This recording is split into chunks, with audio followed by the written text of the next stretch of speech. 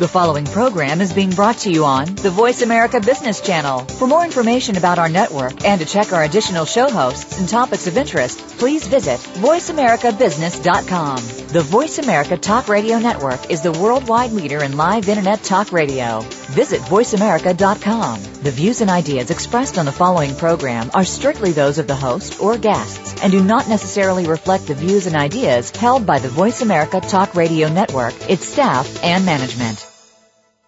CIO Talk Radio is sponsored by HP Data Center Services, Cloud Computing Services, and Workplace 360 Services. Are you ready for an instant-on world?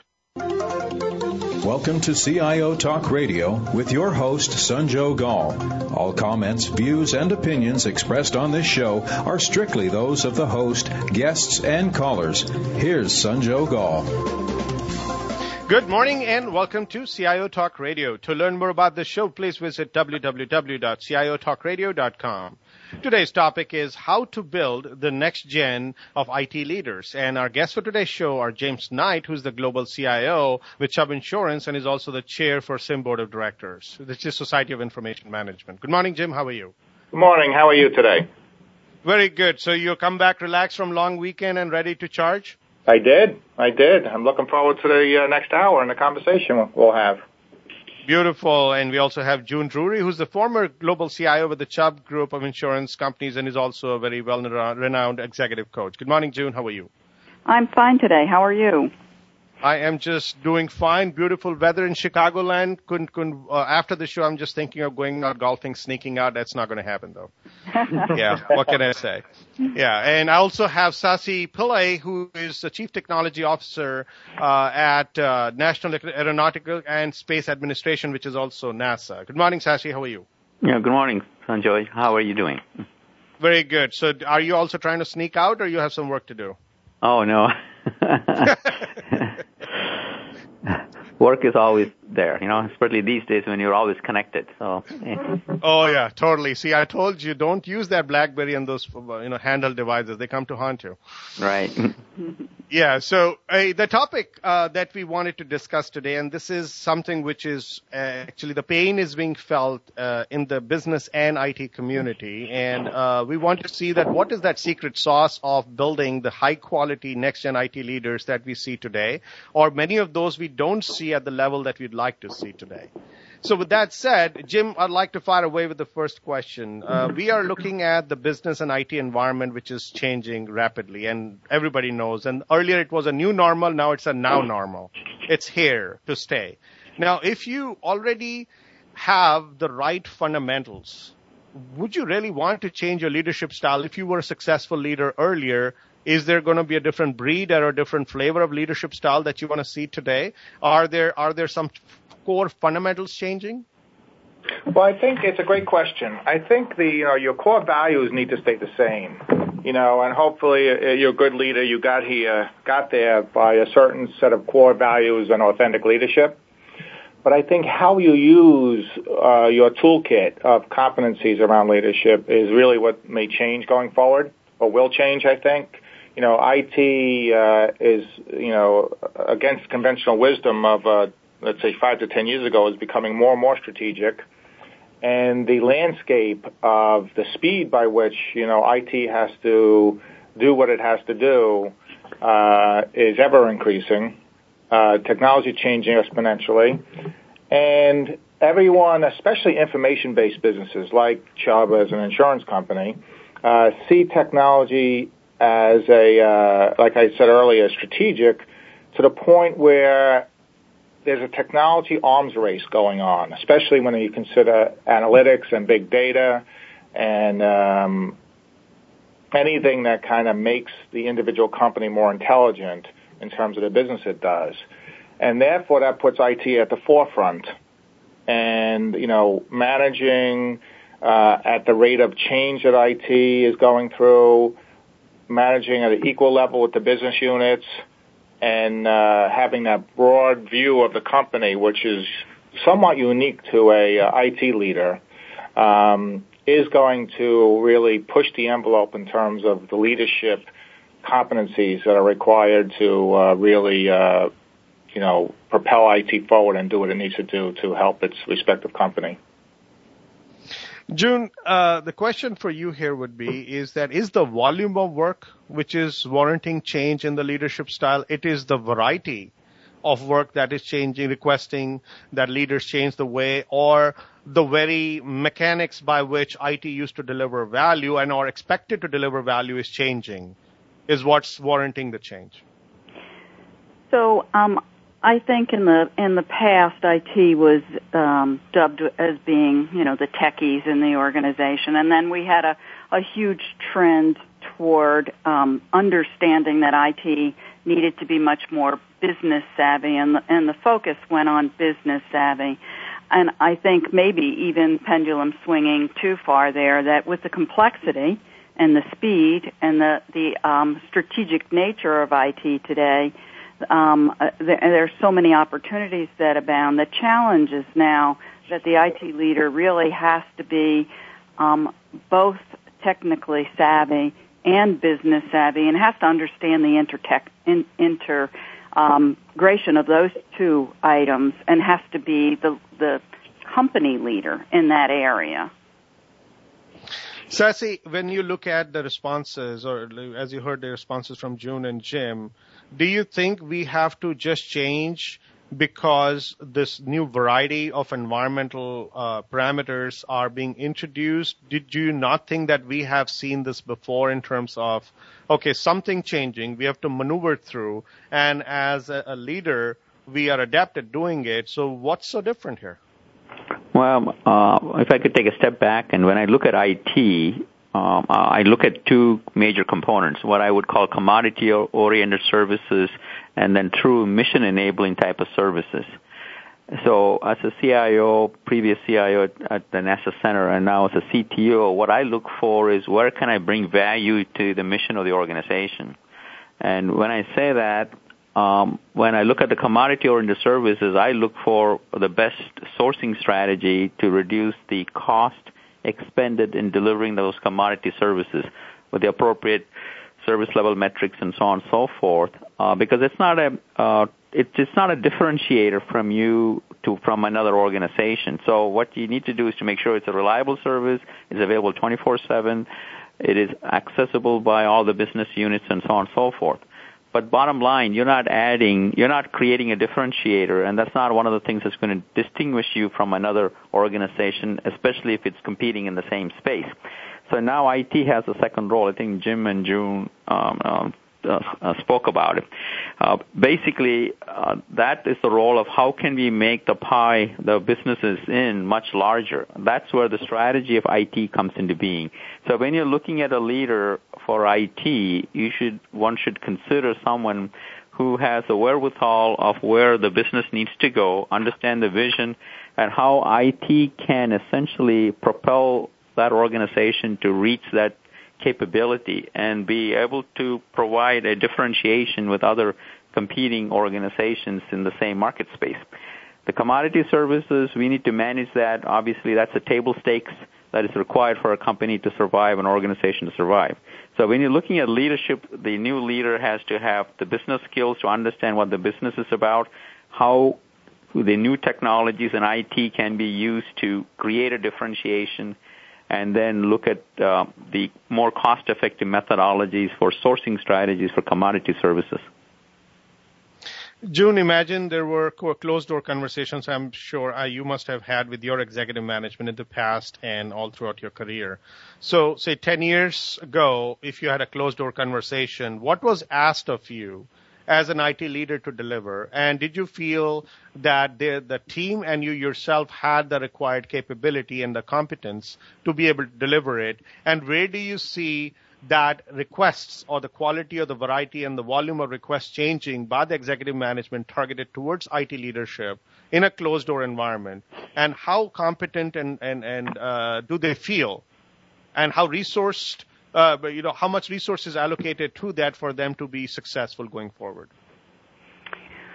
Well, I think things have changed dramatically in the last 10 years, and we've talked somewhat about it, moving into IT being much more strategic in its application, it being more of a partnership. There's more of an understanding of technology by the business and higher expectations, frankly.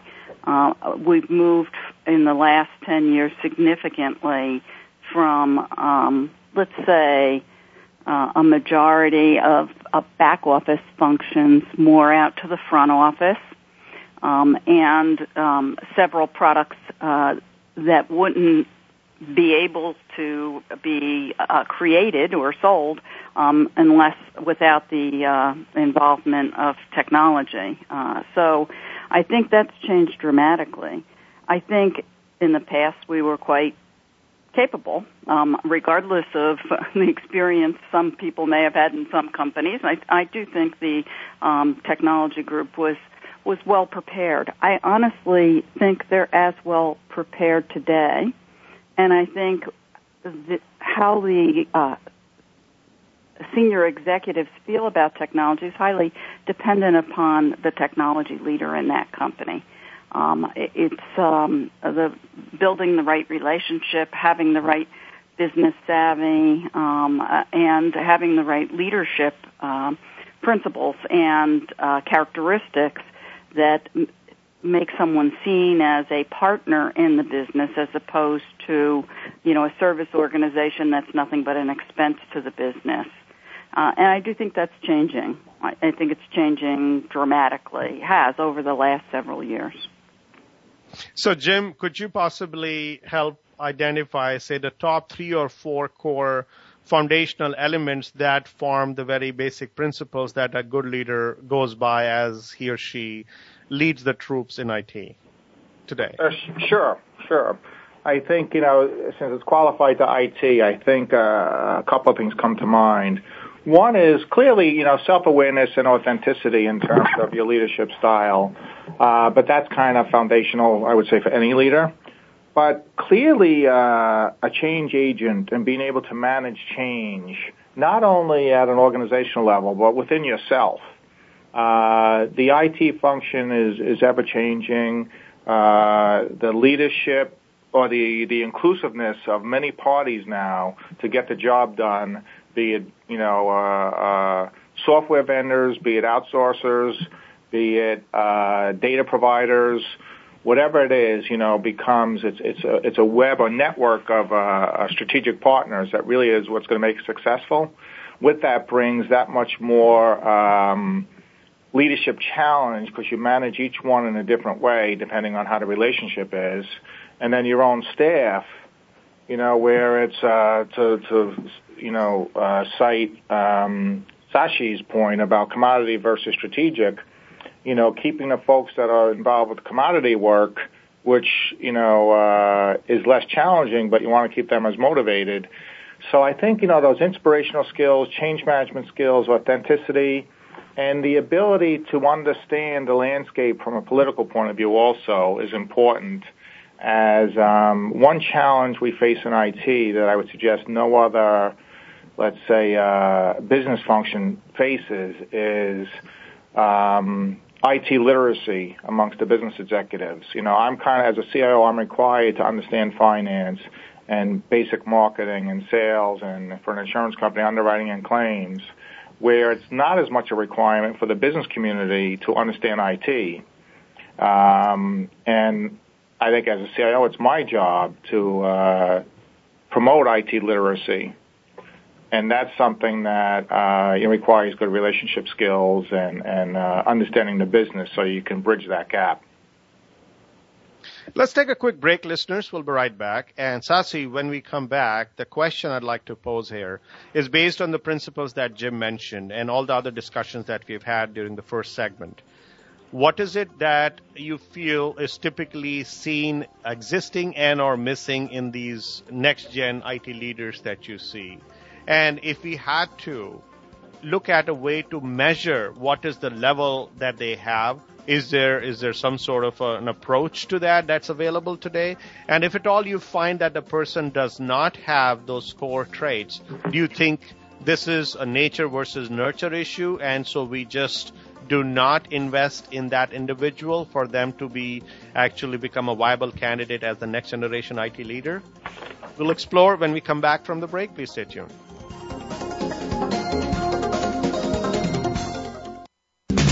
We're always talking business. Talk to an expert. Call now, toll free, 866-472-5790. That's 866-472-5790. Voice America Business Network. We live in an instant-on world, mobile and connected. To compete, you want data center flexibility, so you can adapt quickly to changing business needs while keeping information safe.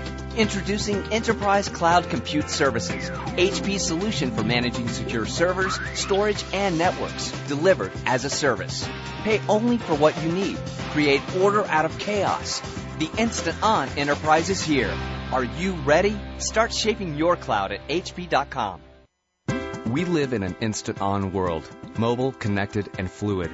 Competing in this world takes a special kind of workplace technology that adapts to change, that allows seamless and personalized interaction. Introducing Workplace 360, HP's full lifecycle desktop management solution, delivered as a service. User subscriptions allow you to gain financial control and flexibility. The instant-on enterprise is here. Are you ready? Visit hp.com for answers. When it comes to business, you'll find the experts here. Voice America Business Network. You are listening to CIO Talk Radio. To learn more about the show, please visit www.ciotalkradio.com. If you have a question or comment, call toll-free 1-866-472-5790. Now back to the show. Here's Sanjog Gal. Welcome back. So, Sasi, the question here is that we have spoken about some of the core principles. Are there ways to measure and or gauge someone's capabilities and or how do they measure up against these principles as a next-gen IT leadership candidate or a prospect? And then if you see those people not measuring up to that level and they have some core traits missing, is it worth investing in that person and or find a way to repurpose or redirect his or her skill set somewhere else? Right. A good question. And I want to refer back to what Jim said earlier about a CIO's role. And I completely agree. The CIO's role, in my mind, is a change agent. But in order to be able to be a change agent, you got to know where you are and where you want to be. And in order to where you know where you have to be is understanding the nature of the business and how IT can contribute, how it is doing today and how it can do tomorrow. In that context, I look at the CIO as a leader in IT to have some basic fundamental skills and be able to understand what the IT technologies are and what the prospect for the future is. Without the ability to vision what the future is regarding IT, you cannot be a good change agent and help your business. So I think June also mentioned that fact that hiring a person who only has the business side of the house, the business savviness in terms of being a CIO is in my opinion, very significantly lacking. Now, on the other hand, there are also technology-oriented people. They're much more interested in pursuing technology, looking at advances, and they have no interest in correlating the possibilities with the future of the business.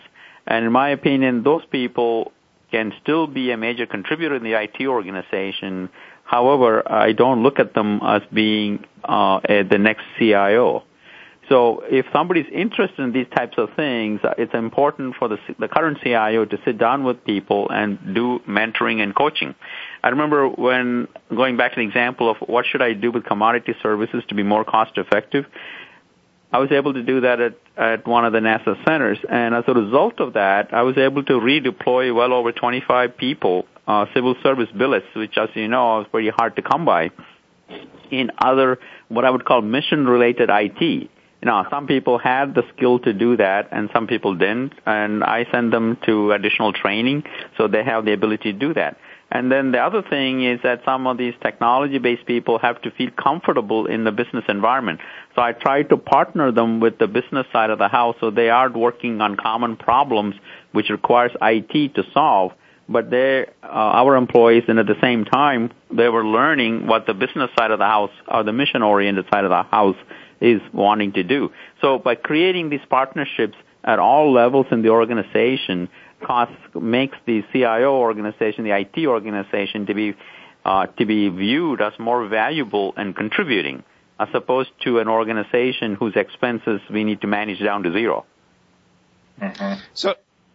So, June, a question for you. Imagine we were to draw a parallel with a high-end or a very well-renowned university which is churning out high-quality leaders.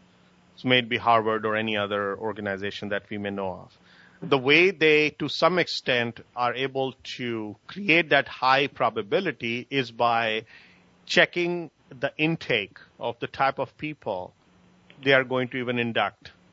Do we have today, in your view, which is a little more formalized versus informal, or it depends on people by person, a way to gauge who even is worthy of investing in the precious time that a senior IT leader might have to convert into the next successor who would do equal or better in terms of performance as an IT leader?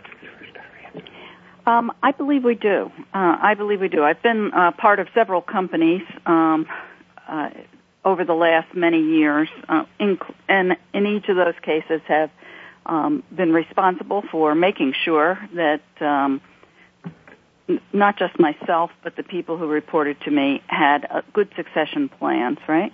And in every one of those companies, although the styles and the formality was slightly different from one to the other, I believe we had the right balance of looking at their achievements, their results, their brand that relates to the more technical aspects of the work and the more leadership aspects, their ability to have a team orientation, their influence skills are clearly looked at nowadays as we create more and more complex organizations with less and less position power. Then we're needing to select and groom people with greater influence skills, their relationship management skills, and their self-management skills. I believe those are given today as much weight and as much concern for selecting and developing the next CIO or successor at the highest levels of an IT organization. I'm not sure there's enough formal education around that, and I'm quite sure from what I see with people coming through the learning forums that SIM offers, the leadership forums, I'm quite sure that not enough personal time is spent around areas like politics and reading people and things of that sort. We tend to select, I think, appropriately the people with the right skills. I'm not sure we're spending as much time as we could or should in developing more skill within the areas of the softer skills. Now, Jim, if you were to really take on a next generation IT leader prospect or a candidate, and you had to start mentoring that person, would you really want to set an expectation that an IT leader is different from other types of leader? Do you think that might take him in the wrong direction? Yes, you did mention and inventory some of the areas in which IT person needs to know more than the rest of them. But as far as leadership goes, by pre-qualifying it with IT, does that make it a different animal? The answer is yes and no. Basically, it's no, though. It's the same. Leadership is about, at the end of the day, moving people to do the right thing for the company or the vision. And, you know, the circumstance by which you're exposed to is different in IT, maybe, than a given business unit. But I think the leadership skills are the same, you know, with, like I said, more emphasis on what the specific IT team is up against. If it's a steady state team, you know, just keep the lights on, so to speak. That's one thing. If it's highly, transitional, or, you know, a lot of new development and a lot of innovation in terms of moving IT and moving the business forward through IT, it's a different, you know, you tap into different leadership skills. But, June actually, I think, touched on a lot of it perfectly. The self-management, the influence management, all kind of play into this. Where it's different is just that the broad-based view of the IT leader and dealing with many more different constituencies, I think, is where the challenge is, what makes it different than maybe other business unit leads. Now, Sasi, when you go about coaching people and, of course, leading people, and then you get opportunities to perhaps mentor and build next-generation IT leaders, do you think a person like you who is in that position and a number of people are looking up to you to get to the next level themselves, how do you further your skill sets? I'm sure nobody is perfect. So how do you hold up a mirror up to yourself and say, okay, I'm supposed to be next to God to this guy who's trying to get direction from me, and I am trying to grow myself. So then how do you remain objective in terms of where your shortcomings could be, which you are working on, and you do not teach him the wrong game of golf? Yeah, and that's a good question. I always felt the best way to learn is to teach. And quite often that also exposes some of your own blind spots because other people are willing to help you because you're helping others. But fundamentally, I think June talked about this also in terms of the soft skills. I mean, one of the things I feel every IT organization, every employee in every IT organization should take are 3 fundamental courses. One is communication skills, one is negotiation skills, and third is customer orientation. Because we come up in the technology side of the house without any of these skills, and they're so essential that they're essential not only in your professional life, but they can also you can reap benefits by having those skills in your personal life as well. Because that ultimately all relationships is about that. There's a customer, there's a provider, and so on and so forth. And ability to negotiate appropriately is so critical in delivering value because sometimes the value is not very clear. We need to be able to communicate what that value is and then hold ourselves accountable to make sure we deliver that. So these are, in my mind, fundamental skills every technologist has to do. And then as part of that is what I would call testing out good prospects is to align them with mission-oriented or your customer-oriented organizations and see how much initiative these individuals are willing to take. And I think as far as being successful, you have to take what I would say calculated risks. If you're the type of individual who only kind of goes very incrementally from your comfort zone, I don't think that person is going to be a change agent and a significant leader who can bring significant value to the organization. Now, when I'm talking about risks, I meant calculated risk. It has to have some basis by which you're making these risks and be able to change yourself. I think Mahatma Gandhi is the one who said, if you want change in others, you have to demonstrate that yourself first. Now, to that, this is very pertinent because, June, I was just about to ask you this question, that how does a leader today show by example or lead by example? Because you could have a session like having a shrink with you for as many number of days or months, but then if they don't see things in action and somebody else showing them how to do it, because you cannot teach a kid how to ride a bicycle in a seminar. You got to demonstrate it. So how does an existing leader demonstrate or a group of leaders demonstrate to a prospect who has the potential to get to the next level of leadership, but perhaps is getting too many sermons and not enough practice and or practical demonstration? So this is where leaders have the biggest challenge in my mind, and that challenge is that they've got to learn to let go.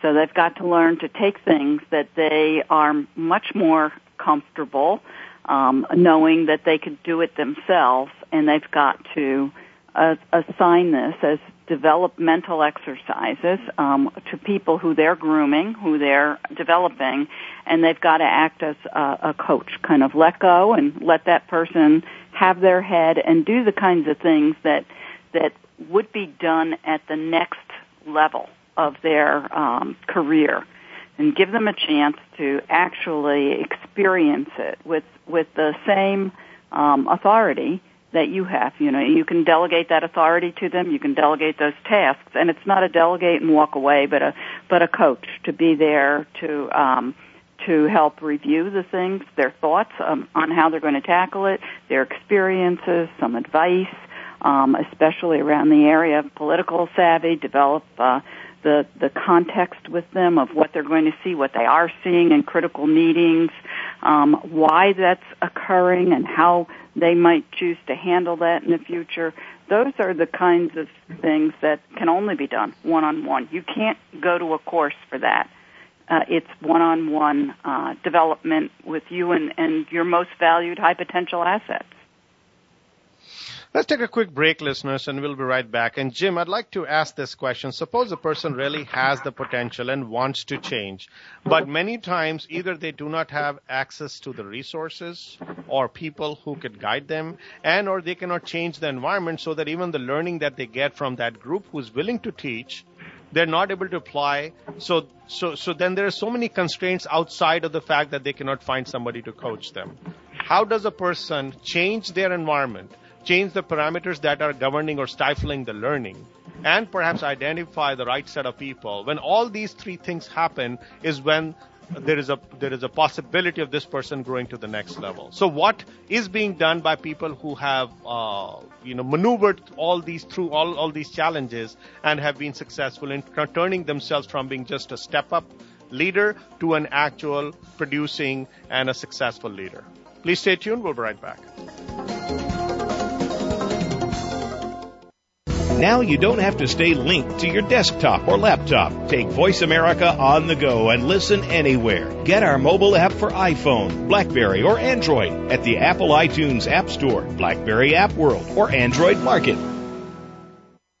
We live in an instant-on world, mobile, connected, and fluid.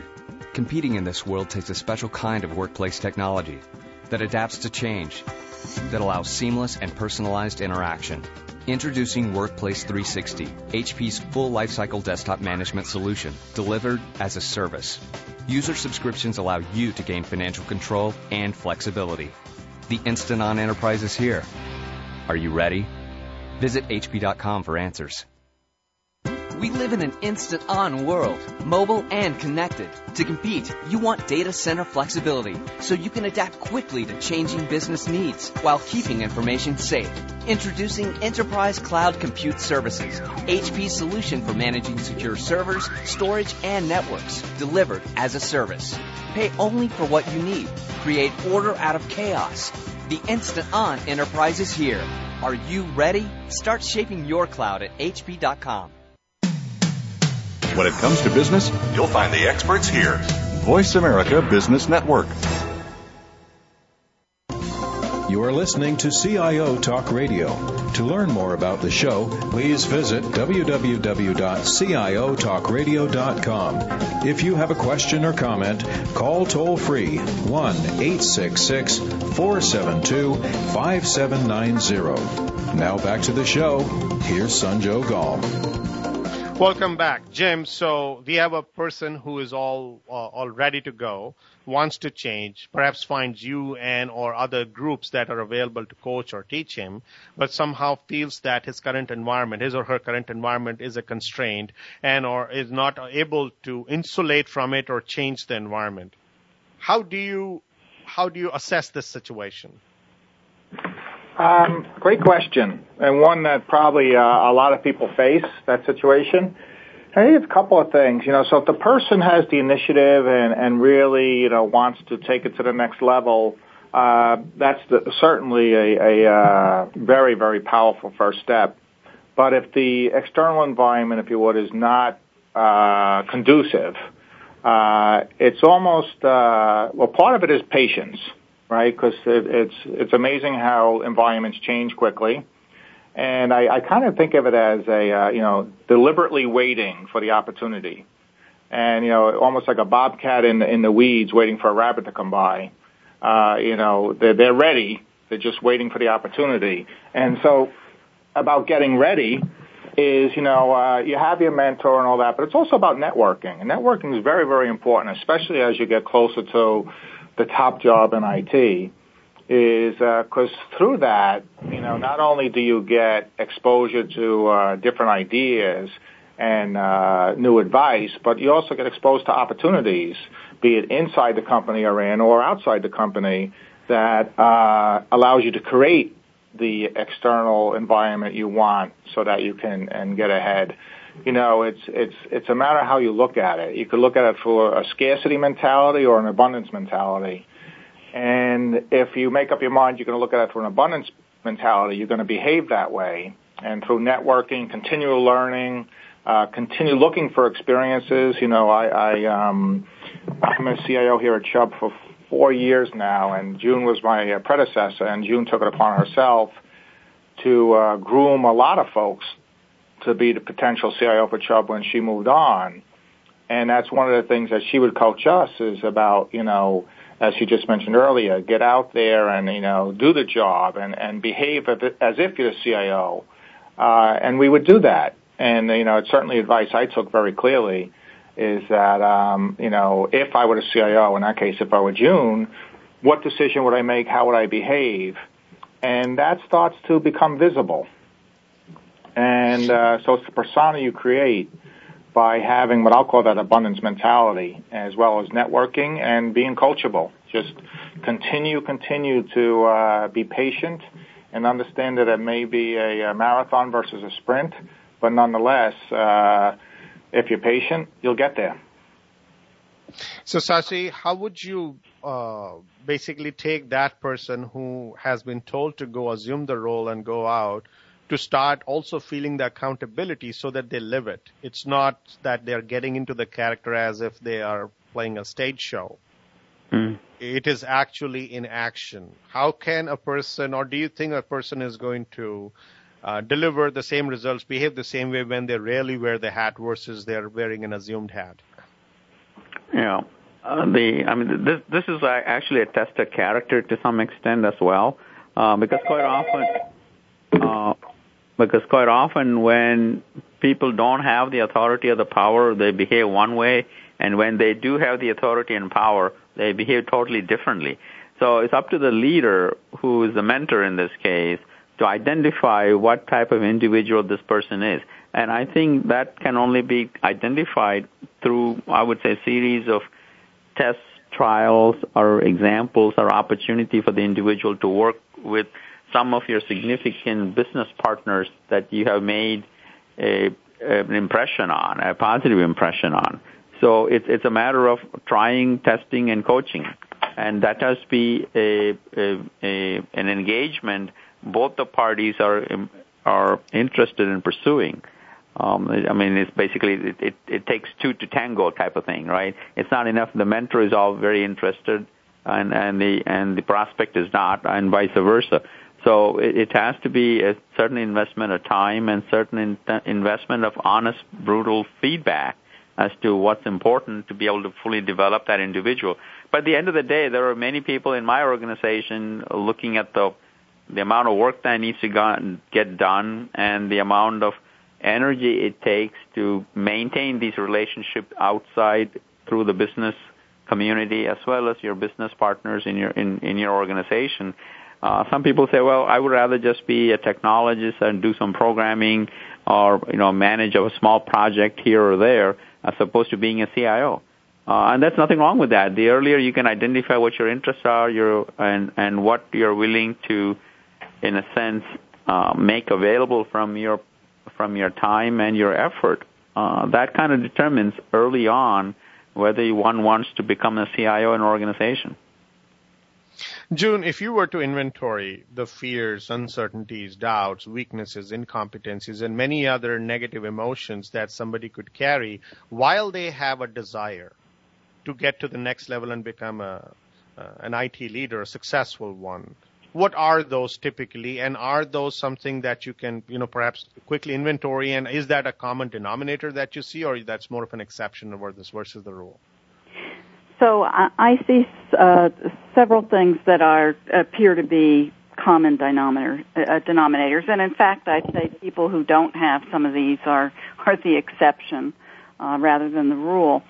One is that I think people find it difficult to see all of the facets of their character, to see all that they can be comfortable being, right? They have typecast themselves at some point in time, and they don't realize how flexible they can be, and how broad they can be in terms of their tolerance and their ability to fit in different scenarios.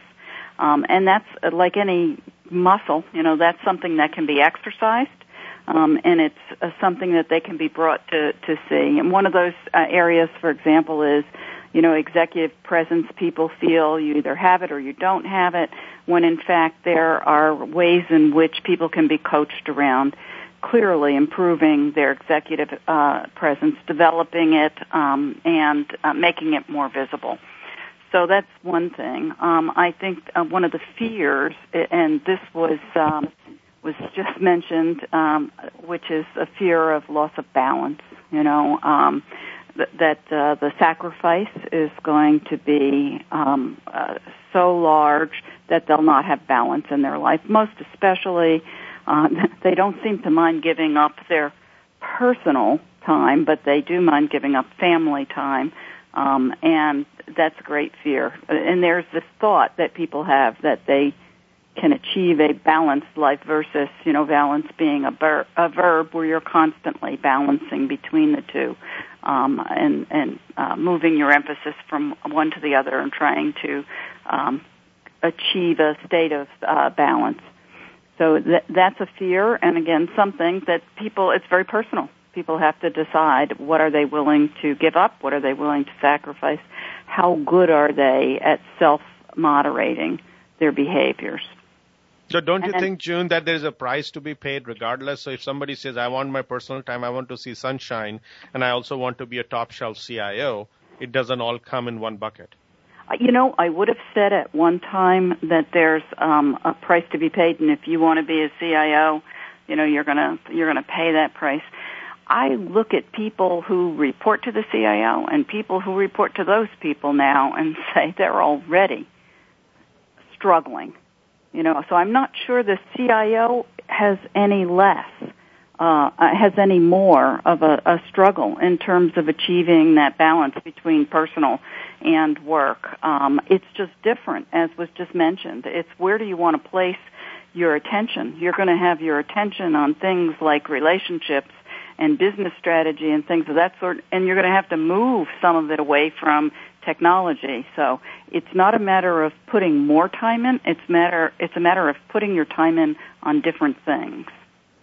So Jim, when you became the CIO from the second in command, did you see yourself growing an inch taller in multiple areas, or something which the pressure increased so your balance started getting lesser or more compared to what it was earlier?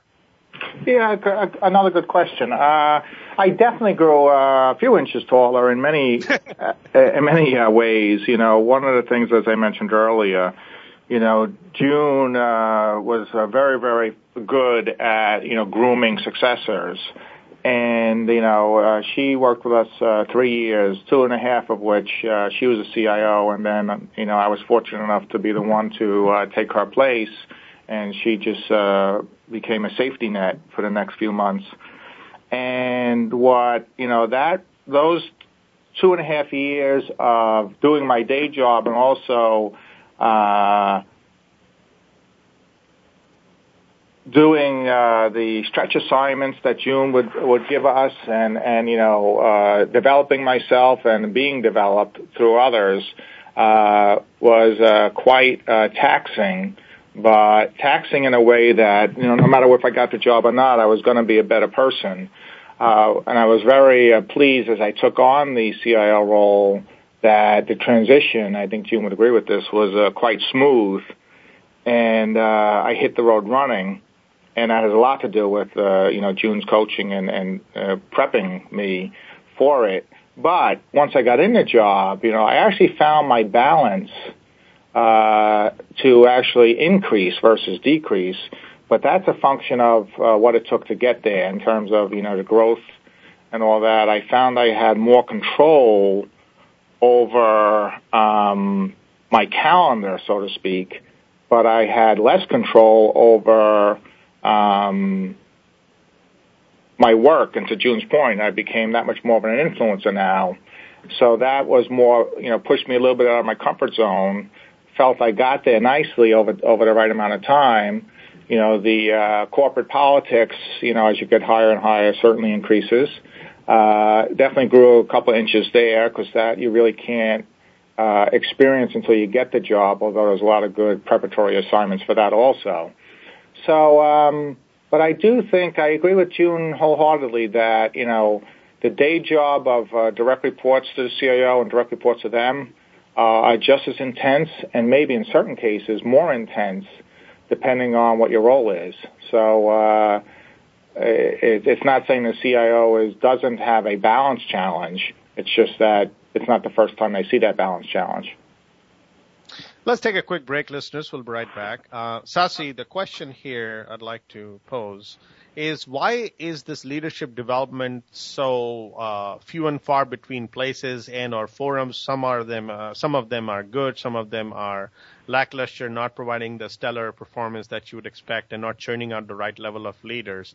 Is this something which truly is just being done because the organizations and the community in general does not feel that we have a dearth of right level of leaders, or perhaps this will just be an organic approach to building leaders versus having to take a conscious set of steps to building those set of leaders? Why is this not taken as high a priority as revenue and shareholder value and everything? Because at the end of the day, these leaders are the ones who make all these dreams come true. Please stay tuned. We'll be right back and explore. We live in an instant-on world, mobile and connected. To compete, you want data center flexibility, so you can adapt quickly to changing business needs while keeping information safe. Introducing Enterprise Cloud Compute Services, HP's solution for managing secure servers, storage, and networks, delivered as a service. Pay only for what you need. Create order out of chaos. The instant-on enterprise is here. Are you ready? Start shaping your cloud at hp.com. We live in an instant-on world, mobile, connected, and fluid. Competing in the... When it comes to business, you'll find the experts here. Voice America Business Network. We live in an instant-on world, mobile, connected, and fluid. Competing in this world takes a special kind of workplace technology that adapts to change, that allows seamless and personalized interaction. Introducing Workplace 360, HP's full lifecycle desktop management solution, delivered as a service. User subscriptions allow you to gain financial control and flexibility. The instant-on enterprise is here. Are you ready? Visit hp.com for answers. When it comes to business, you'll find the experts here. Voice America Business Network. You are listening to CIO Talk Radio. To learn more about the show, please visit www.ciotalkradio.com. If you have a question or comment, call toll-free 1-866-472-5790. Now back to the show. Here's Sanjog Gall. Welcome back. So, Sasi, the question here is that why is leadership development given a stepchild treatment as compared to other initiatives which may have a direct impact on top-line growth and or bottom-line savings in an organization? And even as a community, there are a few volunteer organizations taking this on versus taking it as management courses, there are so many. But leadership development courses, few and far between, they're seen as electives perhaps, or maybe you don't spend as much time on it. Yeah, and I think what happens under economic hard times, everybody looks at what is contributing to direct profit margins versus what is viewed as an expense. So quite often, unfortunately, some of the organizations treat training their employees as an expense, and as a result, because they have to wait maybe a longer period of time for the return on that investment, and sometimes that return might not even happen. But so the more progressive organizations, regardless of economic times, spend a reasonable amount of their revenue in training programs and development programs. Now, having said that, like we were talked about earlier, in order for a person to develop or to be trained, it has to be a mutually agreeable avenue. There are some people who want to be trained and willing to take the initiative and the effort required, and others are not. But it's up to management to offer that. When I was a CIO, what I did was, in order to improve the technical skill sets of our organization, I made sure that we had contracts and collaborations in place where people could advance their technical skills. But by the same token, we also had opportunities for people to pursue careers in management. But the thing is, you have to have an able partner and an equal participant on the other side to make this thing work. And ultimately, I always believe, regardless how well you're able to use your learning, it has to be a passion that people have. Learning has to be a lifelong passion. And you can see those types of individuals. I would rather hire a person who's motivated to learn on a continuous manner rather than showing up on the first day with all the skills and refuse to change and learn. Because ultimately the person who's willing to continuously change and learn is the one who is going to be the most successful, not only for themselves from a personal basis, but also help the organization. Now, having said that, there are also a lot of volunteer organizations that are out there, many of the CIOs, and as part of the SIM program, too, offering mentorship and coaching. And so, again, employees should try to make avail of those types of professional organizations in which this type of opportunity in terms of mentoring and coaching is readily available. So, June, we are referring, and good Sasi that mentioned about SIM and RLF program, which is used to, in a way, the mission is to generate the next generation of IT leaders, it seems like. Mm-hmm. As you are building that group or that function where people can learn, where do you see the opportunities? What you've done has worked. What you've done still requires improvement.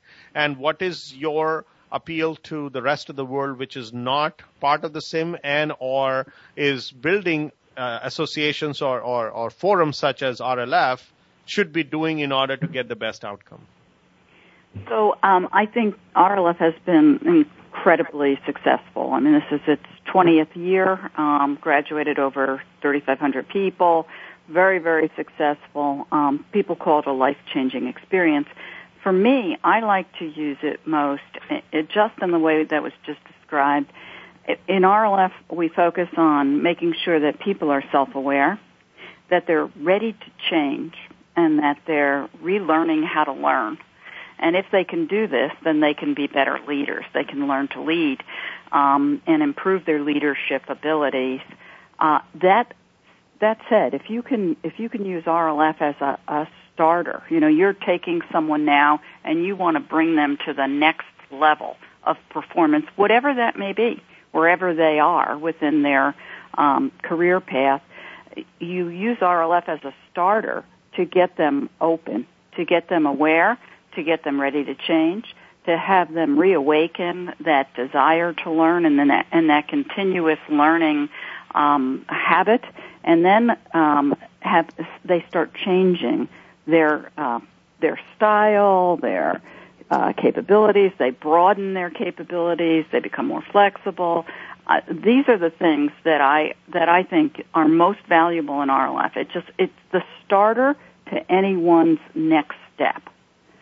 It's worked very, very successfully. In Chubb, we actually also brought it in-house to put numbers of people through so that they could have a common language, a common experience, and that they could build trust, bonds across the organization that extended beyond silos and enabled Chubb to begin several enterprise efforts that wouldn't have been possible without something like an RLF.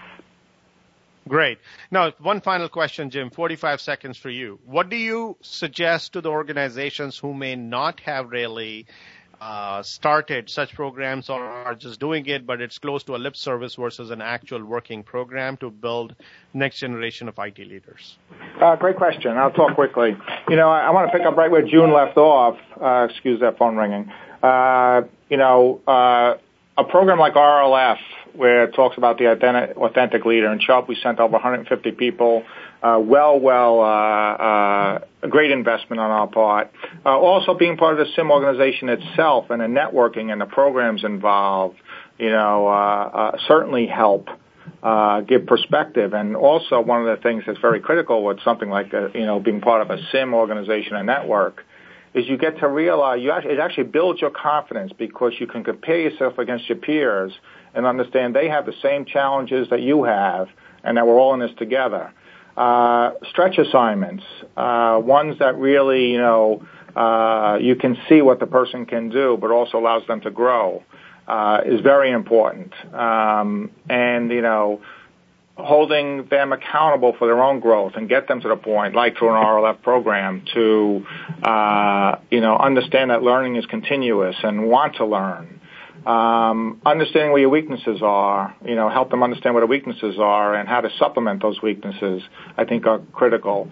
And I think it has to become, one of the things that I like about what June started and I continued was the leadership development through like RLF where, a common perspective is, I less have to give mandates now, and it's more about everyone exercising their leadership to get us to the place we want to be. And it's quite enabling to me. So the investment is very, very well worth it. And it's a matter of really treating it as something as an investment, not something that, just kind of has an informal approach to it or a one-off person-by-person approach to it. Thank you so much, June, Sasi, and Jim, for taking the time. You're quite welcome. Thank you. Thank you. Now, listeners, hope you enjoyed the conversation. Hope the next generation of IT leaders is no longer a dream. It is going to become a reality with people like Jim, June, and Sasi, as well as organizations such as Society of Information Management and their RLF program. There are many more out there. If you have any questions or comments, please send us to views@ciotalkradio.com. That is views@ciotalkradio.com. Thank you again for listening to CIO Talk Radio. This is Sanjog Aul, your talk show host. Till next week, take care and God bless. Thank you for tuning in to CIO Talk Radio. To learn more about the show, please visit www.ciotalkradio.com. Join Sanjog Aul next Wednesday at 9 a.m. Central, 7 a.m. Pacific for another hour of CIO Talk Radio.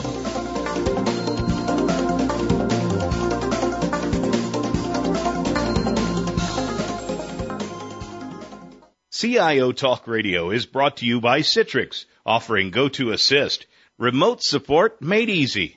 CIO Talk Radio is sponsored by HP Data Center Services, Cloud Computing Services, and Workplace 360 Services. Are you ready for an instant-on